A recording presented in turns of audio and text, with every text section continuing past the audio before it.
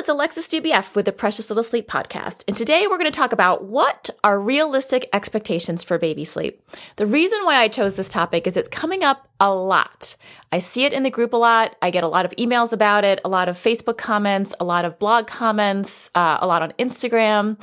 And the challenge is that if people have unrealistic expectations, what ends up happening is they feel like they're failing, or they feel like their child is doing something wrong, or they think that things could be improved. And the answer is possibly things could be improved. Possibly your child's just doing what's normal for their age or for their development. But a lot of people are getting hung up on this, and I think it's really setting a lot of us up for failure. So the key here is we want to know what is a realistic expectation for our child by age so that we can sort of suss out how well or not well they're doing from a sleep perspective. So the first thing I was thinking about is, why is it so hard to establish a clear guideline so that people can have realistic expectations? And I think it's a couple of reasons. One is there's varying kind of inputs that we're getting as parents that tell us what we should be doing sleep-wise. And it's really all over. It's at the baby sleep group. It's from our parents. It's from our grandparents and our neighbors and our friends. And, you know, your neighbor's child is sleeping differently, better, worse than yours is. So it's really hard to compare. Also, most of us have a fairly small data set that we're working from, right? Like we know what our child is doing and maybe like 3 other kids, right? Like, so where most people are kind of organically working with like an N equals 4 as our data set of like what's normal. The other challenge we have is there's a lot of books out there with wildly different perspectives on what normal is. You know, one semi-popular book is called 12 Hours by 12 Weeks, which suggests your child should be sleeping 12 hours a night by 12 weeks of age. Personally, my experience is that's a bananas goal. And yet there's a whole book based on that specific goal. On the other hand, side of the spectrum, we have Dr. Sears, who suggests that if your 3-year-old wakes up to nurse 3 times a night, that's perfectly normal and natural, and that you should continue to do so until they decide they don't want to nurse 3 times a night, whether that's at age 3 or 13. I also find that bananas. So there's these 2 extreme perspectives. And I think, you know, I like to live what I like to call Realityville, which is somewhere in the middle between those 2. But again, we have all of these, you know, messages coming at us as parents, and we're supposed to like filter through all of this and figure out, well, what's a realistic goal? What should my 3-month-old should be doing? What should my 3-year-old should be doing? Should they be napping? Should they be not napping? Should they be sleeping through the night? Should they be feeding 5 times a night? What's normal? So another challenge is a lot of older books, which is a lot of books, frankly, are based on outdated research. And it doesn't mean it's bad. It's just that, you know, science has moved on, and some of the information that's out there in print and in libraries is a little old and dated, and it doesn't reflect the latest and greatest from a science perspective. So anyway, all of these things combine to make it really, really challenging for parents of all ages to really know what is normal. Another thing conflating into this complexity is that all human beings, children as well, have varying sleep needs. So there is a range of what is normal. I get uncomfortable because there's a lot of sort of books, communities, philosophies that have a very strict schedule, and that your child should be sleeping here and not here and nap there. And all of those kind of schedule-based approaches assume that there is a fixed amount of sleep and that all children of age X need that much sleep. And that's just not true. That's just not my opinion. That is biologically untrue. So at most ages for children, there is a 3-hour swing, plus or minus 3 hours, that is normal for that child's age. It's a little bit wider for newborns, but once you're 4 months or older, there's a 3-hour swing, which is total, and everything within those 3-hour zone is totally normal. So kids at the high end are doing what's normal for them, and kids at the low end are doing what's normal for them. And of course, you know, typically the children and the parents that I'm interacting with are at the low end, because kids who have really high sleepers, or parents who have really high sleepers, aren't typically reaching out to me for help because they're too happy to bother.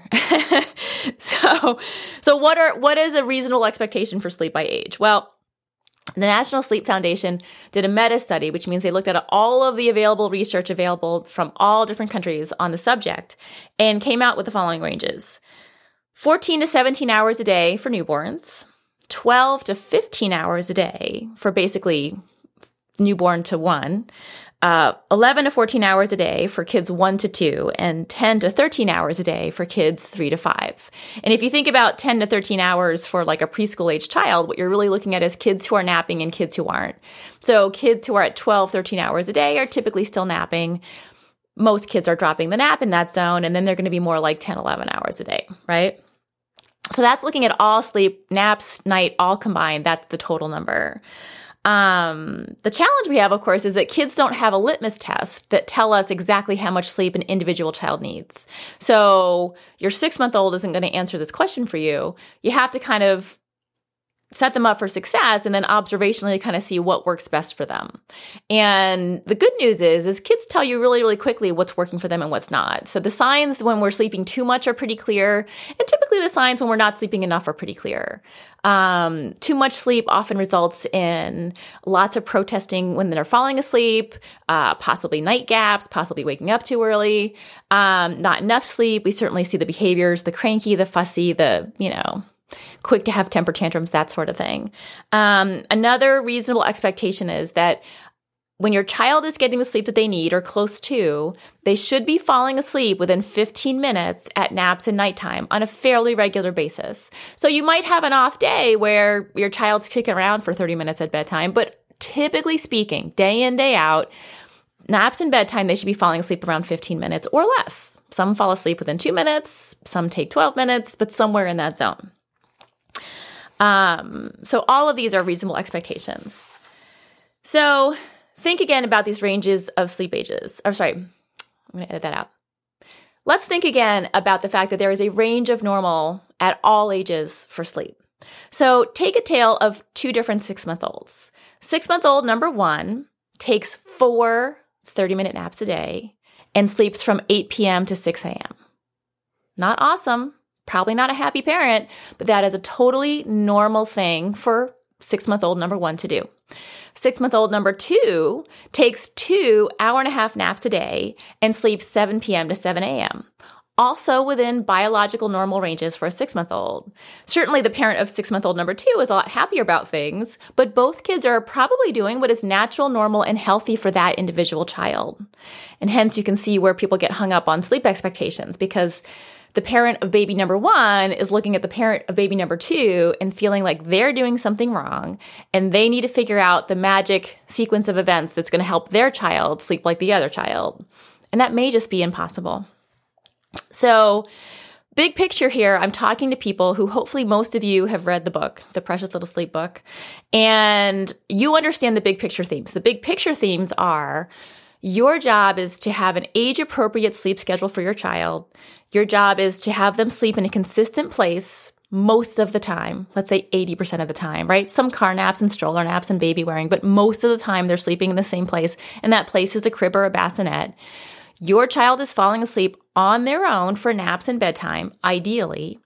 And you are consistent. We don't deviate. We have a pre-bedtime routine. We have a pre-nap routine. That nap routine, that bedtime routine ends in independent sleep in a dark room, in a crib or bassinet with white noise.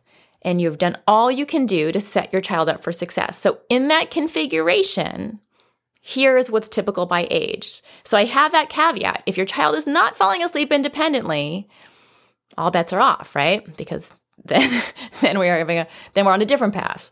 But assuming independent sleep, this is what's typical by age. So newborn, kid not falling asleep on their own, totally normal. Newborns don't. Newborns typically take a lot of time and effort to help fall asleep, and that is totally reasonable and frustrating and just part of the process. So what is normal for a newborn? It's a crapshoot. There are newborns who take naps that feel like they're 20 seconds long. There are newborns who take 4-hour-long naps. The bedtime might be all over the place. It might be 8 o'clock one day, midnight the next. It's typically fairly late, but not always. There are newborns going to bed at 6 p.m. There are newborns who are still hanging out with mom and dad at midnight. Newborns cry a lot. The average is 3 hours a day, which, when you think about it, is overwhelming. It feels like newborns are crying all the time because they kind of are. Sometimes for newborns, getting a baby to fall asleep is a Herculean effort requiring, 30, 40, 50 minutes of bouncing on a yoga ball. A lot of parents fall in what I call the pattern of human mattressing. Your child only sleeps on you, or human pacifier syndrome, which just means they only sleep latched on, which is technically worse because at least the human mattressing can be, shared by multiple parents, relatives, and friends. Human pacifying typically has one and only one parent who can provide that service.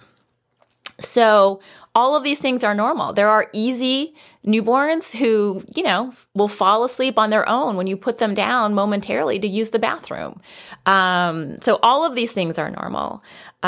We know from studies that about 30% of newborns are really intense. And all of the things you've seen written about fussy babies, colicky babies, high needs babies, all of that describes about 30% of newborns. And that's not a punishment for something you did in a past life. That's just how some newborns are. And it's really hard. There are alternately an additional 30% of babies who are really easy, and the newborn phase is super smooth, and they just sleep wherever and nurse and feed, and, it's no big deal. And again, I don't typically interact with the parents of the easy babies because they're too busy off being happy and chill to connect with me. I typically am talking to the 30% of more intense kids who it's a bit of a struggle. But again, wide range of normal. What is also normal is your newborn does not have a well-developed circadian rhythm, which means they do not have a day and a night. They are napping 24 hours around the clock. And I think this is a piece of information that all parents should have before giving birth, because it was a shock to me. I think it was a shock to a lot of people when you come home with this little nugget and they are wide awake for 2-3 hours in the middle of the night. And I thought this was a crisis and a problem. And no, that's normal. They do not have a night and they do not have a day. They are napping round the clock, which means you're going to have huge gaps in the middle of the night where they are just wide awake, and they're going to take freakishly long naps during the day. It can take up to 2 months for the circadian rhythm to fully develop, where you have a well-established night and a well-established day where they nap during the day and have longer uninterrupted stretches at night. So the first 3 months is kind of tricky. It's not a lot of fun. What's normal is basically anything you can possibly imagine. So from 3 to 6 months, things should be less chaotic.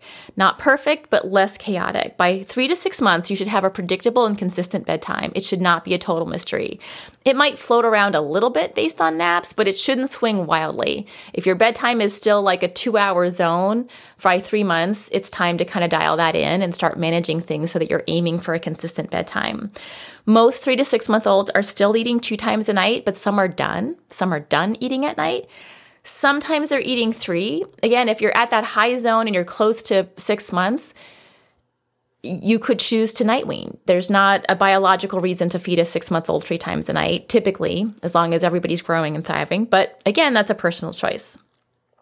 If in this zone, they are not waking at the same time every morning, and when I say same time, I mean ish, 6:30, 30-minute zone. If their morning wake-up time is still wildly inconsistent, it's probably time to kind of maybe dial that in a little bit and just pick a morning set time. Like, we're up at 6:30. We don't let them sleep past 6:30 because we're trying to regulate by having some consistency in our morning wake up, which is how we then get to a consistent bedtime. And all of these things are important. This is part of that consistency mantra. So that is kind of normal. Naps might still be short. There are plenty of 6-month-olds who are still taking 30-minute naps, and it is frustrating. And again, your friend and your neighbor, their kid takes 2-hour naps, and you're like, how did I miss the 2-hour nap train? Again, wide range of normal. And connecting sleep cycles during the day is a lot harder than it is to connect sleep cycles at night. Sleep drive is a lot dinkier at nap time.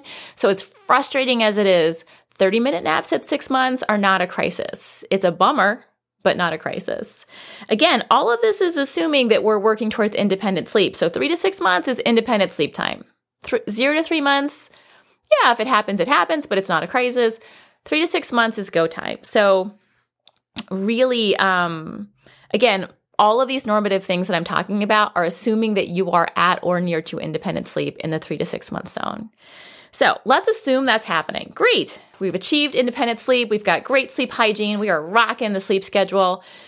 6 to 12 months, naps should become more predictable. Now, that doesn't mean like you can set your clock by them, but they should not be a total and utter mystery. Typically, the first nap that gets longer is the early nap. So the 8 a.m., 9 a.m. nap tends to be the longest of the day. Not always. Tends to be the first nap that becomes long. So if you are one of those unlucky, 30-minute nap 6-month-olds, 6, 7, 8, 9 months is when we start to see at least one of those naps to get a little longer, maybe an hour, hour and a half. Often it's the first nap of the day. Again, maybe not. A normal nap could be anywhere between 1 to 2 hours. So a 50-minute nap, yeah, it's on the short side, but it's within the zone of normal. 2-hour nap, yeah, not that common, but you're lucky. Awesome. Enjoy that 2-hour nap. A range of normal, you're not going to see naps typically longer than 2 hours. And anything shorter than 50 minutes by 6 to 12 months, if you're falling asleep on your own, is a little bit unusual. So something that you might want to think, what could we do to maybe help boost this a little bit?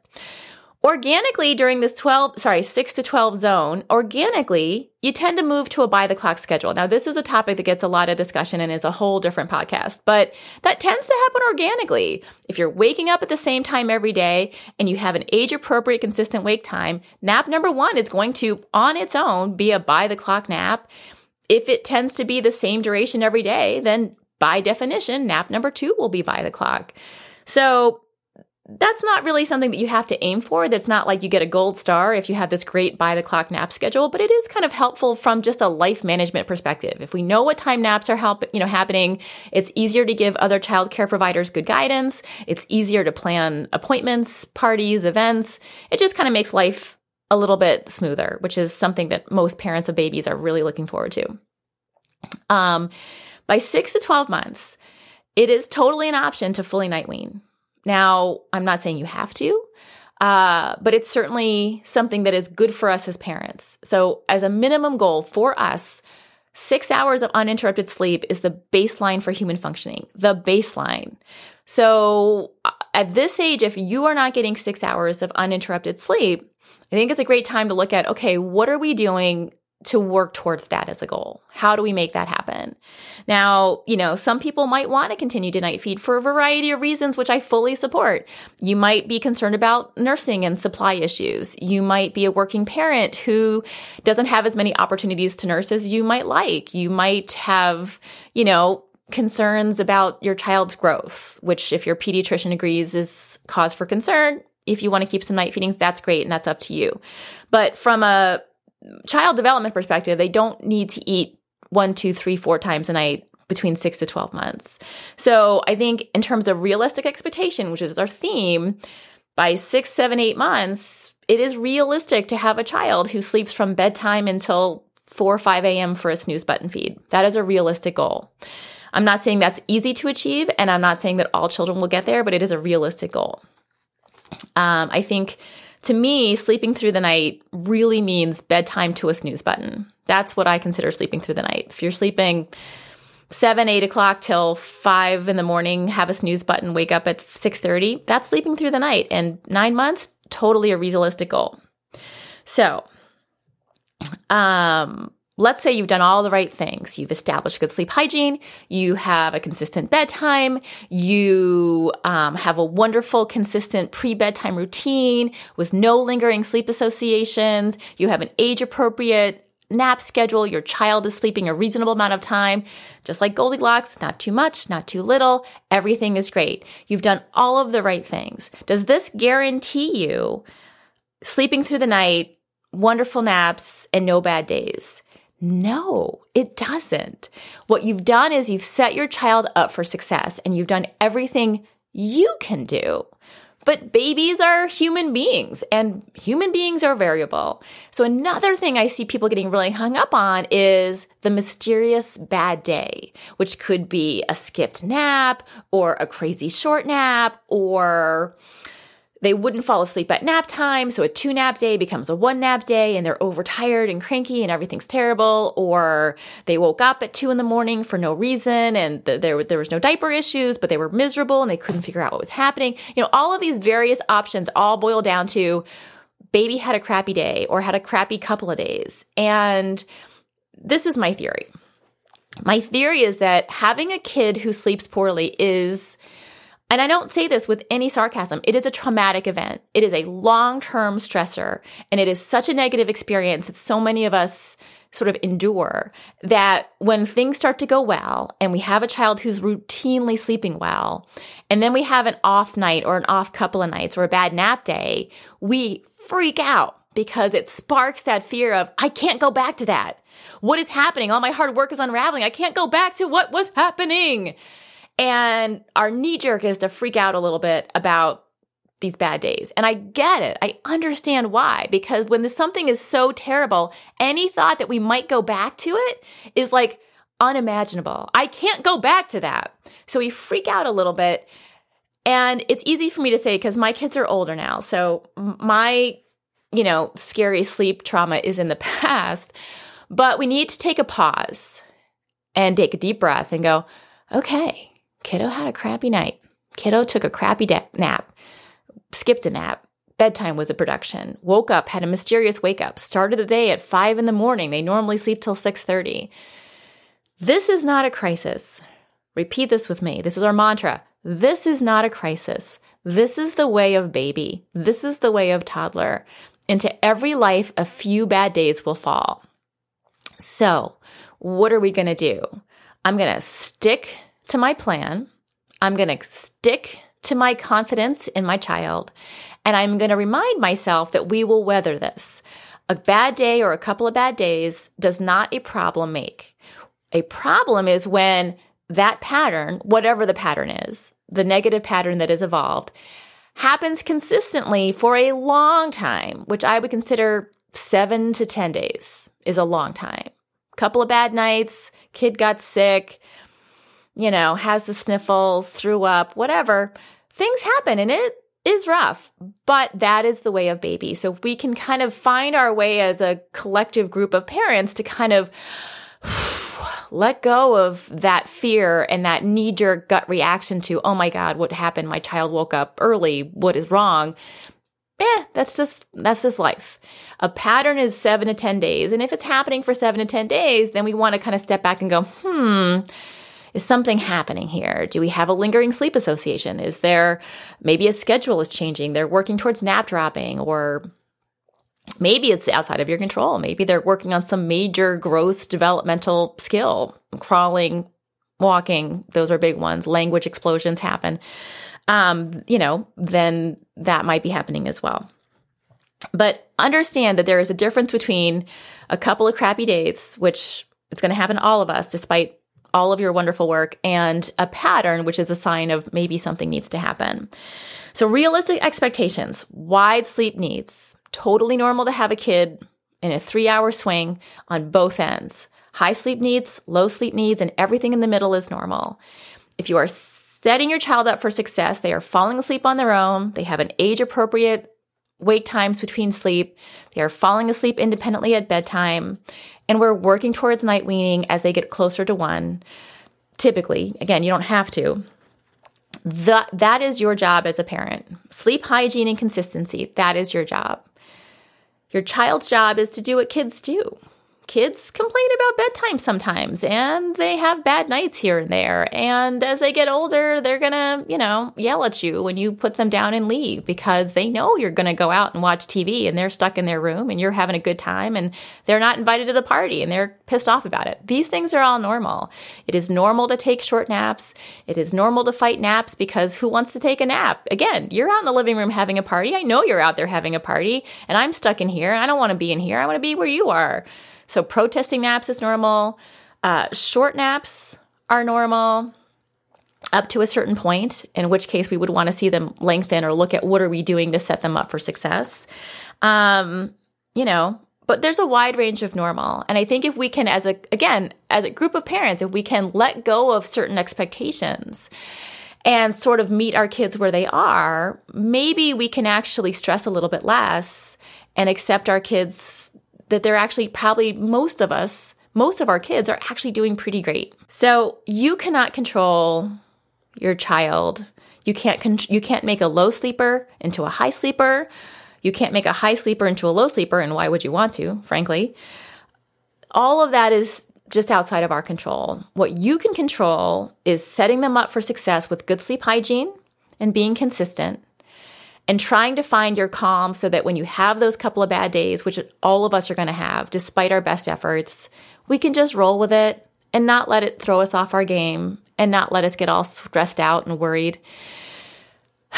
And just find some peace and let go of the fear that your 6, 7, 8, 9-month-old, your 2-year-old, that sleep is going to blow up or completely unravel, because you've established strong groundwork, and have faith that if you stick with that, it's going to work out. It's going to be okay. No matter what you do, you're going to have a couple of bad days here and there. That's life. At my gym, there's a sign up on the board and it says, get comfortable feeling uncomfortable. And honestly, I think this applies to all aspects of life, certainly parenting. Get comfortable feeling uncomfortable. It's going to be okay. If your child falls asleep independently, you've basically done the hard thing, and the rest is going to be great. So let's accept some variability in sleep needs, and let's find some calm when we have those bad days, and hopefully enjoy parenting a little bit more because we're a little bit less stressed. Well, thank you for listening to the Precious Little Sleep podcast. This episode, along with all of our episodes, is brought to you by the Precious Little Sleep book, now available as an audiobook on audible.com, Amazon, and iTunes. Check it out.